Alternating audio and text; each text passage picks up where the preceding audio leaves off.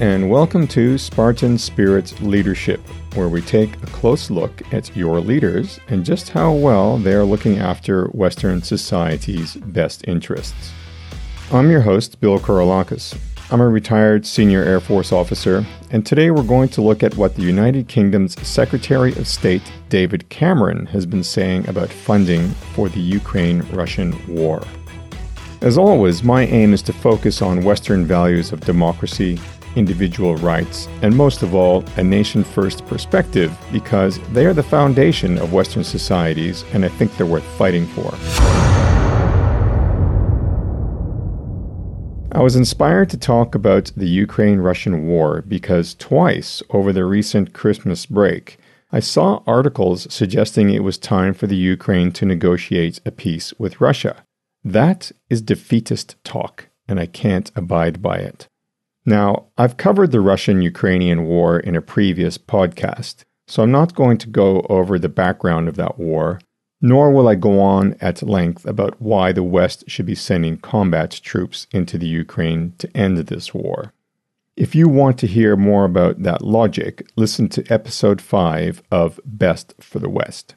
But I do believe that the Ukraine should be a major, if not the major focus for Western governments and their militaries in 2024, because that war is fundamentally about just how far Russia will take its expansionist agenda at the expense of Western societies. Thus, I'm going to give you an update on how that war is going, with a focus on what the West is doing for the Ukraine. The assistance going to the Ukraine comes in 3 general forms: financial, military equipment, supplies or training, or humanitarian aid. The Ukraine needs all 3 of those, but first and foremost, it needs military equipment and supplies. Before I get into that aid, let's look at how the war is going, very briefly. And note, this is being recorded in early January 2024, and won't be published until February, so it's a little bit dated. Russia has been lobbing a lot of missiles into the Ukraine, many hitting civilian targets, and interestingly, there's evidence to suggest that Russia is now using missiles made in North Korea, which implies a weapons shortage for Russia, and that's a good sign. On the ground, the war is basically in a tit-for-tat situation, with small gains being made on both sides. In other words, there's not much more to it. Basically, the war continues to be a stalemate, and the key worry for the Ukrainians is that they continue to rely on the West for equipment and munitions. If you're a Russian strategist, playing the long game is in your favor because the West may grow weary of funding the Ukraine. And it is this very issue that we will focus on when we consider what Western leaders are saying about the West's commitment to the war in the Ukraine. We can glean some of this issue from a post by David Petraeus, who's the retired 4-star general and ex-CIA director, who wrote on the 6th of January about what the U.S. State Department was doing and saying. And this is a quote: "The provision of U.S. aid remains critical because Ukraine is not yet able to defend itself, but will not need to continue at current levels because Ukraine is working to expand its defense industry to be able to stand on its own feet." End quote. And it went on to say recent large-scale Russian strikes were targeting Ukrainian industrial facilities to degrade their ability to actually create their own war effort. It's good to see that everyone recognizes this as a center of gravity for the entire campaign. If the Ukraine can supply itself, then there is far less risk of the West abandoning the campaign due to excessive cost or war weariness. And if the Russians are targeting Ukrainian military industry, then they recognize that center of gravity as well. Another indication of how important the military hardware and ammunition supply issue is for the Ukraine came from NATO's Secretary General Stoltenberg in December 23 when he said the following: "There are no signs that Putin is preparing for peace. Instead, the Kremlin is preparing for a long and grinding war. Stopping military assistance to Kiev would prolong the war, not end it. Because if Putin wins in the Ukraine, there is a real risk that his aggression will not end there." End quote. Now, his words aren't 100% clear, But the hint here is that if Russia can win the war in the Ukraine, then the rest of Europe should expect more conflict in other areas. Unfortunately, there's a worrying sign that support may be waning in some quarters. In the US, a $50 billion package is on hold due to political wrangling over migrants on the southern US border, with Republicans saying they won't pass the money for Ukraine unless the Democrats vote to stop the migrants' flow. With this in mind, some Western leaders have been lobbying the US to look at the big picture here. Russian aggression cannot be rewarded, nor can Europe or the US afford to embolden Russia by letting their support for the Ukraine slip. Thus it was that the United Kingdom's Foreign Secretary David Cameron went to the US to lobby for continued support. But first, for those of you who aren't familiar with who David Cameron is, I'll give you some background. He became a British Member of Parliament in 2001, and then the British Prime Minister in 2010, continuing on and winning again in 2015, after which he introduced the Brexit referendum. And in that referendum, he campaigned to remain in the European Union. But when the vote went against staying in the Union, Cameron resigned as Prime Minister, and that was in 2016. He returned to Parliament in November 23 as a life peer and a member of the House of Lords, and he was appointed as the Foreign Secretary. Now, Rishi Sunak, who is the Prime Minister of the United Kingdom, is up for election probably in the next year or so. And whether Sunak wins in that next election is anyone's guess. But Cameron was a successful Prime Minister in his own right, and he's likely to bolster Sunak's chances of winning the upcoming election. Thus, he's someone to watch, particularly if you're a voter in the United Kingdom. Now let's look at what David Cameron had to say about supporting the Ukraine in its war with Russia. We can pull most of his views from two speeches he gave in late 2023, and here are a few points he made. He started by pointing out a very interesting fact. Cameron argued that aid rendered so far has provided a huge return on investment for the US and the West. And he noted that America has spent about 10% of 1 year's defense budget aiding and arming the Ukraine since Russia's invasion in early 2022. With that, the Ukraine has destroyed half of Russia's pre-war military assets, not only preventing Russian President Vladimir Putin from chalking up a win, which would encourage him towards more aggression, but sending a message of unity to China and reassuring U.S. allies. And Cameron said, quote, "Now, if that isn't a good investment, I don't know what is," end quote. He also said, quote, "Ukraine doesn't even really have a navy, but they managed to sink about a fifth of the Russian Black Sea fleet. I'm sure the Pentagon is excited by the value for money on offer there. I mean, it's a remarkable thing," end quote. With respect to the uncertainty over whether Congress will approve more aid for the Ukraine, Cameron argued the ultimate outcome in Ukraine takes time and is worth investing in. Cameron noted that almost 90% of U.S. money spent on the Ukraine actually stays in America to manufacture weaponry and material. That production is key, he said, because the Russian invasion has been a tremendous wake-up call to the West in terms of the West needing to resume the building up of its war stocks. He made a very salient point that all Western nations need to consider.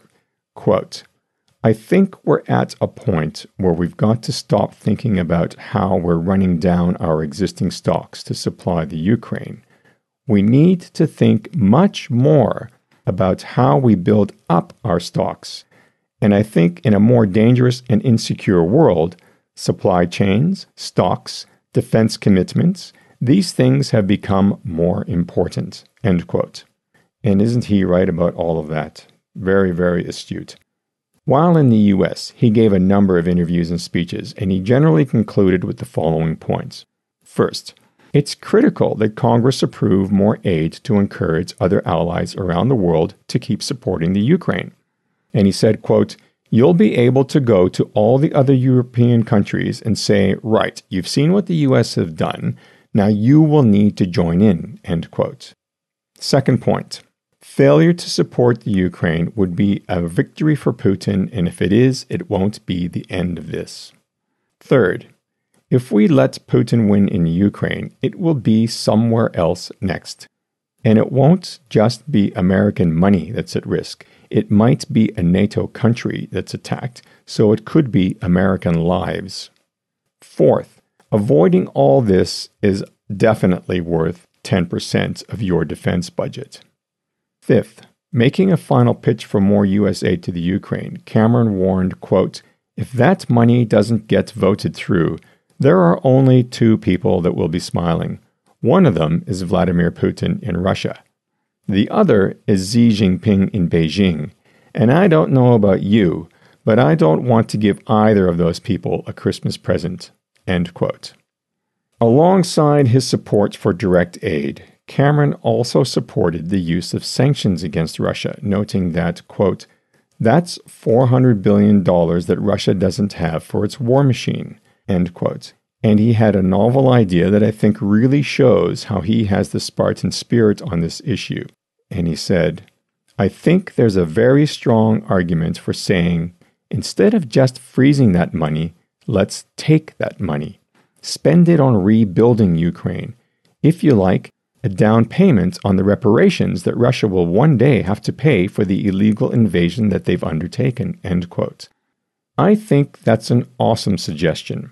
It speaks to the notion of total war and just how important this war really is for the West. I think far too many countries have their collective heads in the sand with just how important it is to stop Russia. It's time we take this war more seriously in the West. Yes, take the Russian money and spend it on weapons and supports for the Ukraine. And while we're considering the notion of just how important this war really is, I think it's worth having a look at a few statistics to make comparisons. So let's start with a very telling statistic that Dave Cameron alluded to. The U.S. has spent 10% of 1 year's defense budget on the Ukraine to supply military equipment and training. That equates to around 0.2% of the U.S. GDP. Let's look at what some other nations are spending in terms of percent GDP, and these figures are all roughly from October 23. And I'll note that the U.S. has provided other aid, not just military aid, and it takes their figure up to about 0.25% of their GDP, and that's really a measure of the pain they're absorbing to support the Ukraine, and that's around $80 billion. But while the U.S. donates the most in terms of total dollars, in terms of percent GDP, they actually rank about 15th. Now, you do need to remember that the U.S. is involved in other conflicts around the world, and so they're pulling their weight in other areas. And therefore, you can't just look at this one statistic in isolation when it comes to the U.S. and what they're doing for what's best for the West. I think that the fight against Russia is, in fact, a total Western fight because it's about Western values. So Western nations should be looking at sharing this pain and not the dollar amounts. When you consider percent GDP, which I said is a good reflection of the pain that a nation is enduring to help the Ukrainians, let's look at who the top 5 countries are. And here they are in order from data that comes from a website called the Council on Foreign Relations, which is an independent think tank. And there are some other sources that have similar but not identical rankings and figures. So here's the list. Norway, Lithuania, Estonia, Latvia, Denmark all make the top 5. And that's in order, Norway being the top.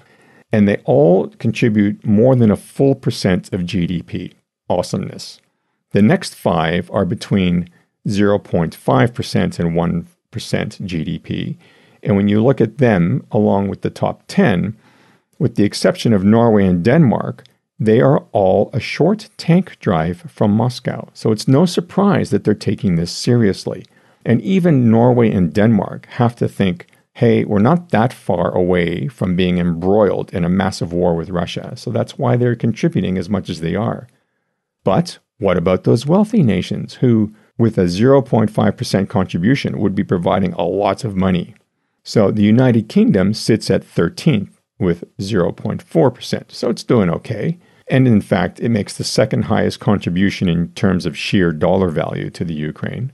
Canada sits at 16th, which is at 0.25%, which is around the same as the US in terms of percent GDP. France, Spain, and Italy, all of which have big economies, are all under 0.1%. And are you ready for this? One of the major Western allies, Australia, here's their figure, 0.03%. What a joke. This despite the foreign minister, Penny Wong, having a website that highlights Australia's measly $900 million commitment and says, quote, Australia remains steadfast in our commitment to shaping a world in which no country dominates and no country is dominated, end quote. I really can't handle the soft talk coming out of Australia. I think it's just so weak. And Australia, which is a nation that depends heavily on trade and will really need the EU and US markets in a future conflict with China, is just sitting back and letting everyone else do the heavy lifting with respect to defending the West in the Ukraine. Yes, Australia has provided some great gear in that $900 million, but 0.03%, I just find that a laughable number. And that's for what could well be an effort to prevent the start of a major European war. Australia, that's not good enough. As Cameron said, a bit of financial pain now is well worth the effort to prevent a far more costly war in the future. To put these contributions into a tangible form, here are some examples of recent expenditures. NATO provided $5 billion worth of Patriot missiles. Canada provided $500 million worth of armored vehicles. And Australia, for 2024, is providing a 90-person training support team from Australia, which they're costing at $200 million for 2024. And get this, and if it wasn't so serious, it'd be laughable. The Ukrainians put in a request to Australia to send coal. All right, coal. Something that Australia has a lot of. And believe it or not, the Australian federal government is considering it. They didn't just go, yeah, we can do that. No, they're considering it. Totally lacking in Spartan spirit.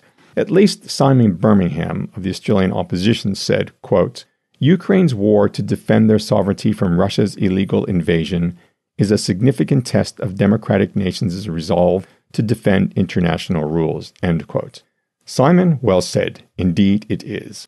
And Birmingham's sentiment brings me back briefly to the situation in the U.S., and I'll quote Shalanda Young, the director of the Office of Management and Budget in the U.S. government. Quote, I'm very concerned that it's not just the United States' resources that are necessary for Kiev to stop Putin. It is, what message does that send to the rest of the world? And what will their decisions be if the United States does not step up to the plate? End quote. And she was talking about the blockage of the $50 billion. And she's right. In fact, the West needs to band together here. The Ukrainian war is now entering its third year. The West needs to show some staying power on this because it only emboldens Russia when they see the West wavering and lowering the amounts of money they're providing the Ukraine. And I, for one, intend to keep beating the Ukrainian war drum because if there are two nations the West should be concerned about, it's Russia and China. The sideshow in Gaza that has everyone's attention will get resolved. And yes, as tragic as it is for the Palestinians, the world has done nothing to resolve the situation in Gaza, so it's no surprise Israel is sorting it out. We can't make a similar mess of the Ukraine, or Taiwan for that matter, or any other nation Russia or China is going to be aggressive towards. The West needs to step up and get really committed regarding the Ukraine.